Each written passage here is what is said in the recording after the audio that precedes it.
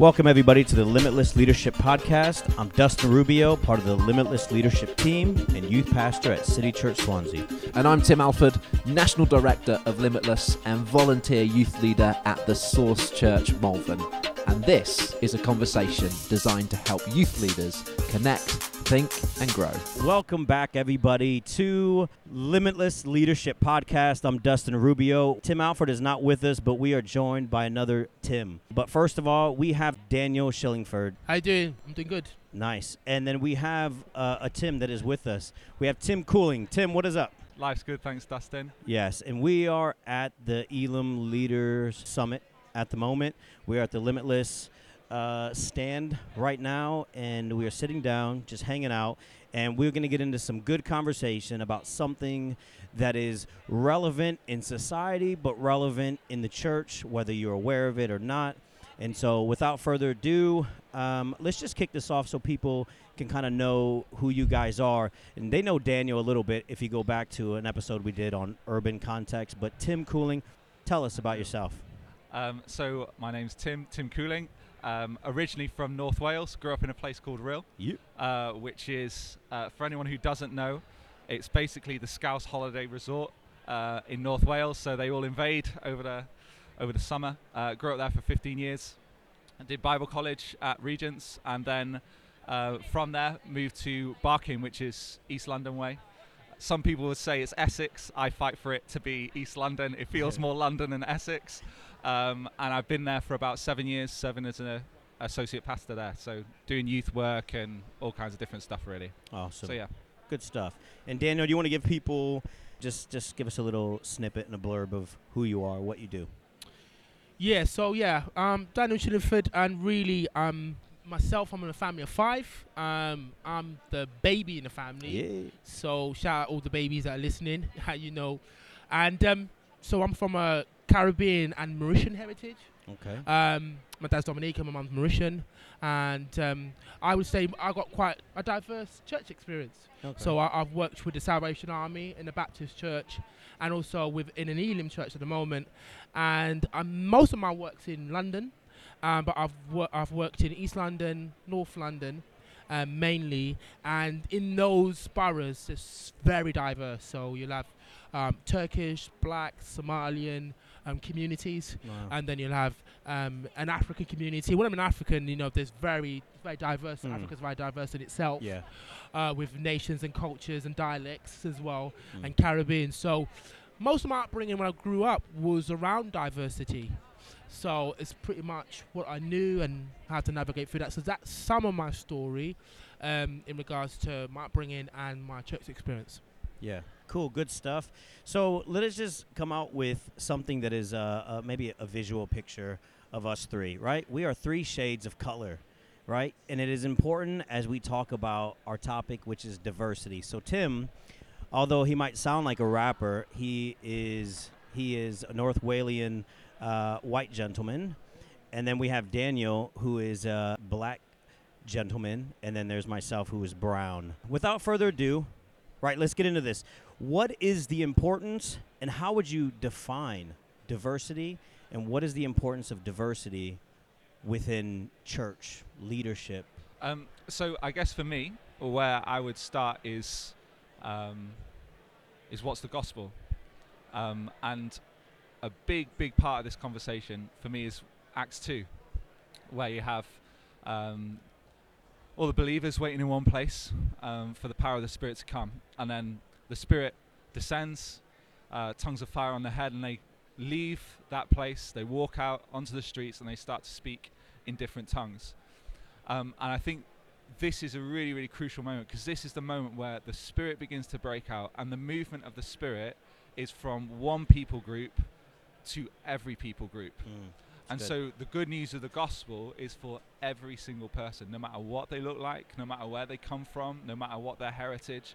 And so as a church, we need to know how to serve each and every person, how they look, no matter what they sound like, no matter what they dress like. We need to find a voice and a style of leadership that creates room for everybody to flourish. So for me, it goes right to the heart of the gospel, right to the birth of the church. It's right at the start of all that we do now has come from that place, the Spirit breaking out. So that for me is, Tim, coming out hot with the biblical knowledge, right? Wow. Daniel, what do you think? Yeah, so we're talking about what is the importance of diversity. I would support and affirm what Tim just shared, to be honest with you. Some have said to me that, racism or discrimination is a secondary issue, or we just need to preach the word. That's the people have said to me, or preach the gospel. But like was said before, it's not a secondary issue because, again, you had the Jews and then Jesus now dying, and then now Paul coming up and saying, yeah, but now the gospel's gone out to the Gentiles as well. So the Gentiles are now grafted in, and all nations and all tongues are now brought in to the kingdom. So what Tim was saying in Acts chapter 2 is that when the Spirit comes, he brings diversity. So the question that's raised is in our churches that when the Holy Spirit arrives in your service and crowns your service, he should be calling all people from all walks of life to come to your grouping. That's good. So the Holy Spirit doesn't come to a monoculture or a one set people. It comes to all people types to come and to congregate. And the question is our churches reflecting the call of the Spirit? Yeah. So the theology is that Jesus died for everybody in Acts chapter 2, but also in Revelations we find out that all nations will be worshipping God. All nations will be around the throne. All nations will be congregated in their tribes, in their ethnicity. There won't be one culture. There won't be one expression. They will be in their original expression, I believe, and they will be sharing and worshipping God from there. And so it's really trying to get a little bit of heaven on earth in our existing churches when it comes to the Spirit brings about diversity. And so when we're talking about the Holy Spirit come, we're saying, Lord, make our church more diverse. For me, it's about image. So we're going back to Genesis. So we're talking about God, we've been made in God's image. And so the first dynamics when we're dealing with that is the first things when we see people, we got to see them in God's image and God's likeness. Right. And one of the things we find when we see diversity being attacked is when we start taking into or prescribing to the other. Yeah. They're different. Yeah. You're looking at people's skin tone and history. And so scripturally, we are made in God's image, shaped in God's image. And so when we need a change in our theology, because when you're in your church and you're championing diversity, people will say, so-and-so culture is like this, or so-and-so culture is like that. And you have to have a biblical standpoint to turn around and say, no, actually, they are made in God's image and they are equal to us. So it's that image of Deo that we're talking about in the heart of every human being, scripturally. So when I'm talking about scriptural diversity, I'm talking about seeing them in God's image, in God's likeness. And now there's lots of discussion how far image is, how are we like God? Are we independent like Him? Or do we have His attributes like Him? Yeah. But I'm taking it down to the most simplest description. We are made in His image. And He has made us, it's fascinating, diverse. He's made us absolutely completely diverse. So we reflect His image. And so the question is, how do I protect and how do I love what God has now made? I think on that, of the importance of diversity as well, I think the other thing of why this is really important that we get this right as a church is because it's so distinct and so different from the world around us. Yeah. You know, when you look at society, we're more divided than ever. And if we as a Christian community can celebrate diversity, learn how to live in unity together, that is a powerful witness to the gospel and the power of Jesus in our lives.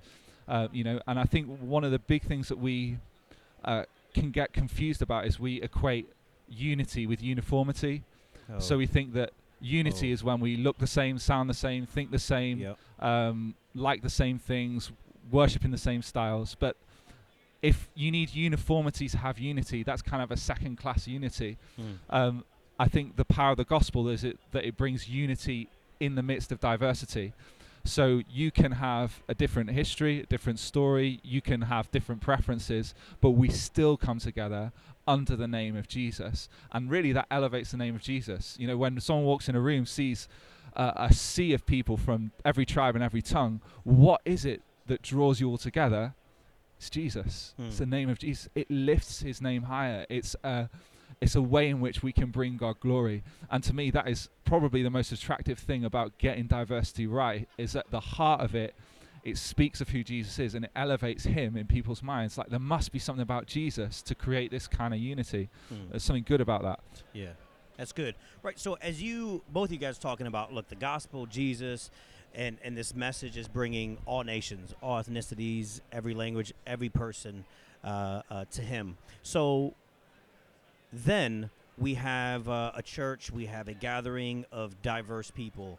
Now, how important is cultural awareness? Because then you have a whole mixing pot full of different cultures and different people. Does that make sense? Yeah, I think it's really important. I think for me, this is a journey that I went on. Obviously, growing up in North Wales, the only non-white person in my town was this Indian guy that I used to play tennis with, and really, because I didn't have much exposure to people other than white people, when I saw someone of a different skin color, there was a degree of fascination. There was a kind of, I want to understand who you are. I want to understand why you are the way you are, you know, where you've come from, why you're here in this town, what's going on. And not in a negative way, but more in just a sense of, I want to understand you.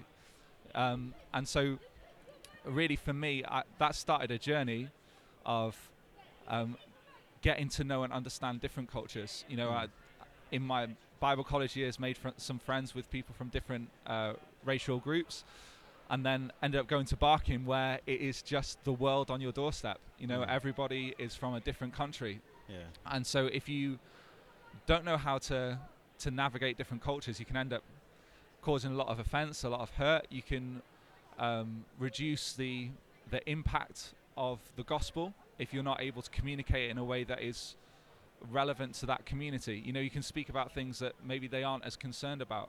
And so for me, it's a huge thing, and it's not a new thing. You know, wrestling with cultural diversity is not a new thing. You know, we see it in Acts 15, where we've had this move of the Spirit, and people have been saved, people have encountered Jesus, and then you've got these group of Jews who are trying to figure out, right, what are the expectations for these Gentiles who've come to faith? And they have to have this meeting in Jerusalem where they're trying to figure out, okay, how do these people from these different cultures live in this church community? What expectations do we have? What should we desire for them? What does discipleship look like? And those were questions they were asking back then. Yeah. And there's still questions that we need to ask ourselves now. I think two things that I think increase cultural awareness. So for me, as someone who's trying to discover a new culture, I would say that I need to desire. So in Proverbs, it talks about wisdom and understanding. The two are connected. And so there should be a healthy desire for me to want to understand you, want to understand your story, want to understand your culture. And so I need to ask questions and not be afraid to ask stupid questions. You know, when I have traveled to Africa, you know, there've been people in towns and villages who've wanted to come touch my skin, wanted to find out about my hair, you know, and that's not an offensive thing. That's just them wanting to understand who I am. And in the same way, you know, if I've got someone from a community, a culture who looks different, sounds different, I need to ask questions. You know, I can't come in telling them how they should think, how they should respond. I need to ask questions first. Yeah. So on my side, pursue understanding, ask questions. On the other side, I think if it's someone who's trying to understand you, you need open-handedness. You know, if you're coming in defensive, if you're coming in, we've got this PC culture where, you know, if you ask me about my hair, if you ask me about my skin, if you ask me about my heritage, I'm going to get offended. That kills understanding. It kills community. Yeah. So for me, those two things are really important to build cultural awareness: inquisitiveness, understanding, and just open-handedness, open-heartedness on the other side. One of the things about cultural awareness that I think is pivotal to understand is that when we're talking about cultural awareness, we're talking about an ability to enter into somebody else's culture. Now, to be honest, we are who we are. So when we come to the culture, I'm either a black man or I'm talking to a Mexican person or speaking to a white person. So we carry some of those histories with us. But one of the things when we're becoming more aware is that willingness to turn around and say to you, I am who I am, but please tell me about your world. Yeah. Now, when we talk about diversity, when we talk about colour, we try to bracket people as one grouping. We do it so well with the media. Black people are like, white people are like, Asian people are like, so forth and so on. But within those brackets or labels, if you want to call them, there's even diversity within that. So if you're talking about Asian, what Asian are you talking about? Yep. South Asian? Are you talking about Bengali, Indian, Sri Lankan, Mauritian? When you're talking about African, are you talking about what? Are you talking about South Africa? Or South region of Africa? What section of the world you're talking about? And so we are so diverse that we can try to put people in brackets to make our life easy. When I'm talking about awareness, it's just hands up to say, I don't quite know. Yeah. I'm willing to learn. Yeah. Can you come in and teach me about your world? Yeah. And even you don't speak for all Asians, but the truth of the matter is I'm prepared to hear life from your perspective. Awareness is actually taking what you've learned from some culture and bring it to your style of leadership and saying, actually, they're not all the same, and I need to learn language, dialogue, greeting. So although we're talking about culture, in my church, I'm doing a section on disabilities, people with disabilities or different kind of awareness. And even when I'm doing this, there's people with obviously who are deaf, who are people with Asperger's and different forms of disabilities. And when I'm engaging with that, the level of their disability would vary. So one thing I am aware of is you can't learn it in a textbook. It has to be lived out. You have to be a student of people and be willing to learn from their perspective and be able to invite them in. So awareness is not trying to assume your perspective is dominant. Awareness is making sure that I actually come up with my own hang-ups or perspectives or views, and I need to make sure I can put that down so that somebody else can engage in that. And that is part of the process of being aware. So we're talking about the cultural lens that we come to the scriptures. So for example, if you're looking at the scriptures, I have different genres of writers within the scriptures. Now there's an interesting enough, one of my previous pastors wrote a paper on the African parables. Now part of the Caribbean and African heritage is an ability to tell parables. So for example, when I grew up, my mum would say this sort of parable, if you don't listen, you must feel. This particular parable is like, you're hard-headed, you're not listening to me, so therefore she might use a sterner hand to catch my attention. So when I come to Proverbs or any passages like that, I actually understand the parables because of my heritage. So when you're now preaching in your services, there's different cultures that will jump onto certain parts of literature because it is their heritage. Even the presentation of the gospel. There's some cultures that lean towards Judas. There's some cultures that lean towards the disciples. And there's some cultures that lean towards Jesus within that story. And as you get to know the heroes within their cultures, you understand how they see stuff. I'm fascinated with Jesus because he's a liberator. And part of my cultural heritage is to seek to be liberated from oppressive powers. But then when you speak to another culture, that's not the part of the gospel that they'll jump onto or lean onto to a certain degree.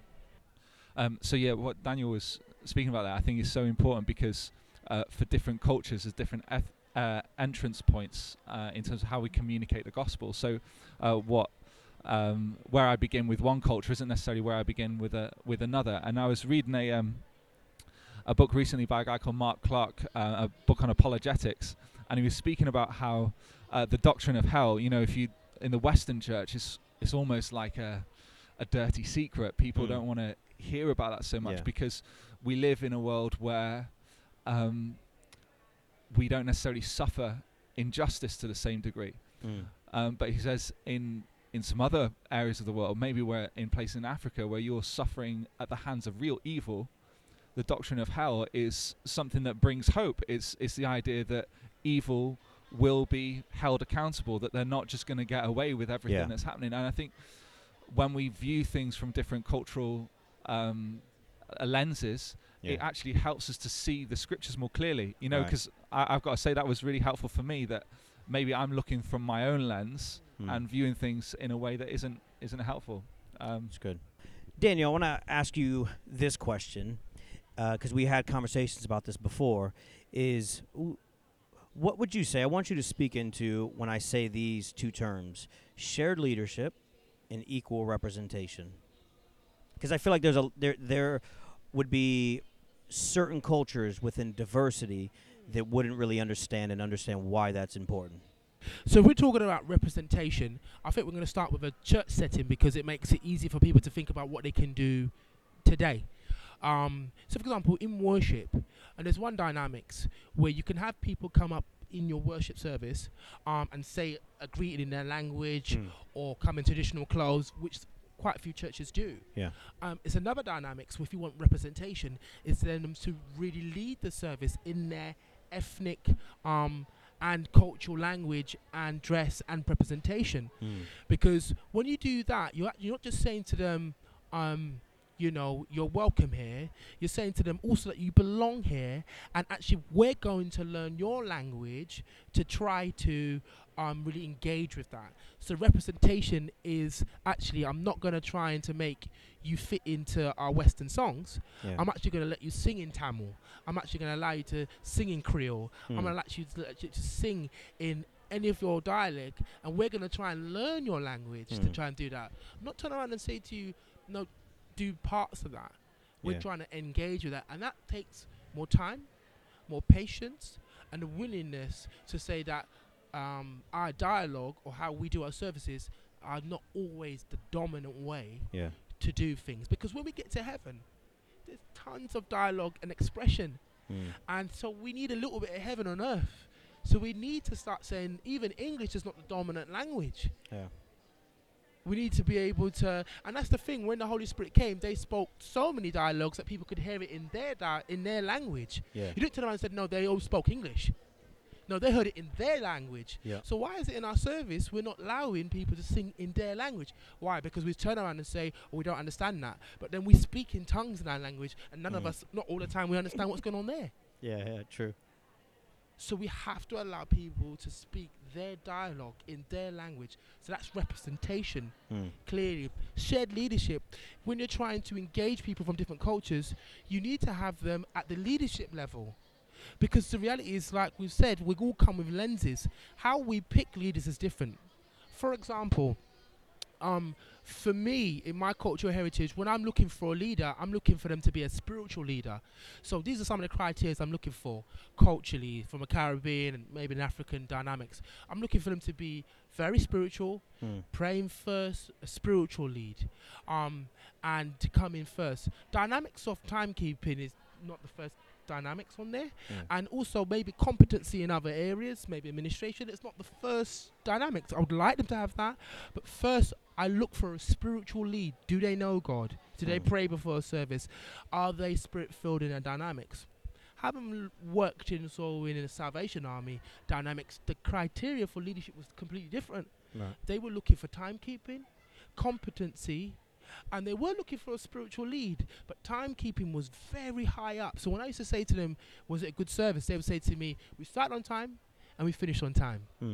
But then when we have another service led by maybe an African group or dynamics, they may not have started on time per se, and I'm stereotyping here, so hopefully no offense.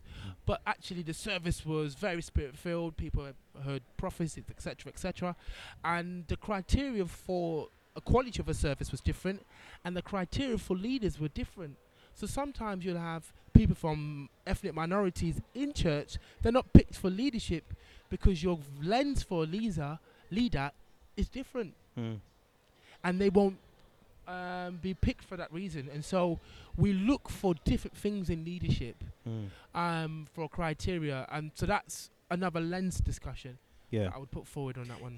I think it's all subjective anyways, what each culture would deem to be quality. But yeah, Tim.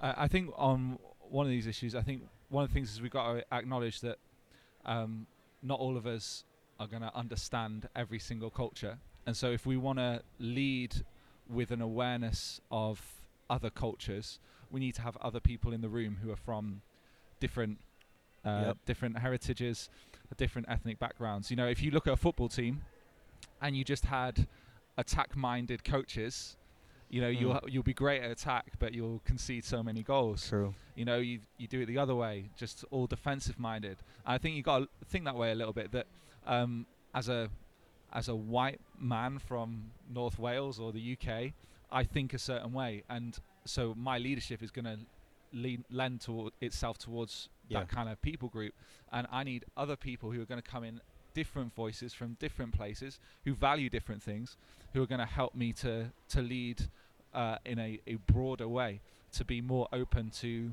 different cultures, different heritages. So I would just put it from that perspective, that having different voices in the room from different backgrounds enhances your leadership. It doesn't minimize it. So It's good. That's good. Right. So let's wrap up with this. And you would have probably mentioned some of these things already. But what are the solutions going forward? So we talked about it, and being honest, it would be difficult for certain leaders to share leadership with different somebody from a different culture. What are the solutions going forward? First solution, I think that we can't be what we're not. And what I mean by that is that we have to have the friendships personally. So first thing we could do, step number one, is I look at my phone, how many people do I have from different cultures in my own personal phone? Okay. Where's my friendship base? Where am I eating food from different world groups and ethnicities? So I have to be what I'm looking for. So first of all, start with the relational. My phone, do I have people from other groups? That will make your life slightly easier because the awareness will come and then the interpretation will come from that. And then the second dynamics, when you're sitting down in your elders meeting or wherever you're having your meeting next, ask yourself this question: who should be in a room that's not here? Okay. And how can we get them here? So if your board looks one culture, you know that that's not going to be heaven. So the Spirit comes and He brings diversity. Who should be here that's not here? And ultimately, maybe do I need to make sure there's no obstacles for them coming forward? Right. Okay? And you want to say, this heart, I think I'm better off being diverse, and I want you to be here. So if I'm putting a table out for food, for a spread to eat, I'm asking who's coming, what are the dietary requirements, and who should be here feasting at this table. Because when they're here, they bring so much to the discussion. And so the first dynamics is my personal relationship with people with ethnic groups of diversity. Who should be at the table, and am I inviting them to the table? And they're the two steps I would turn around and say, practical steps that we can do today to make ourselves more diverse. And make sure we might feel that people from ethnic groups might come and say things that maybe hurt us at points, or they may come with a cultural dynamics of the past in a conversation. But if you're willing and you're open and you got a heart to love people, love really does win the day. Relational leadership and tolerance of other people and our desire for them to be at the table really does win over most friendships. And so you got to start from there. That's good. I think for me, a big question we need to ask ourselves is this something that we want? Is it something that we're looking for? Because if you're not looking for it, then you will kind of naturally lead towards your own people group, towards your own style. And so I think you've got to look at what am I producing? What's the fruit of my leadership? When I look across the room, or when I look at the people in my church or in my leadership team, what am I producing? Am I producing people who are from the same background?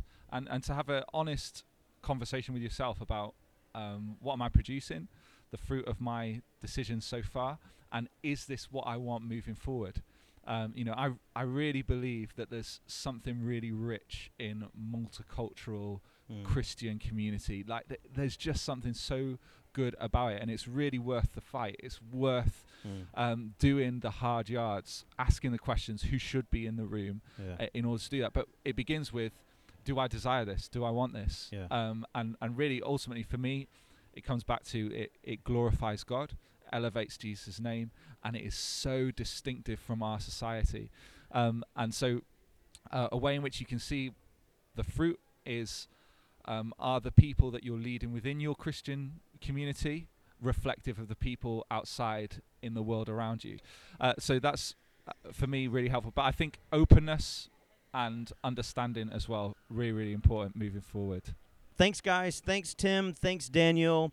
It's always good to talk to you guys, and we're just scratching the surface on this conversation that's been going on for a long time. I just want to thank you guys for coming out, sharing your thoughts and your experience, and we'll see you next time. Thanks for listening to the Limitless Leadership Podcast. We want to make sure that the Limitless Leadership Podcast is tackling the issues that affect you in youth ministry. So email us at info@limitlesselam.co.uk to let us know the issues you'd like us to discuss. Stay in touch with us on social media. We're at Limitless Elam on Twitter, Instagram, Snapchat, Facebook, and YouTube. Don't forget to subscribe to the podcast through iTunes or however you get your podcast. See you next time.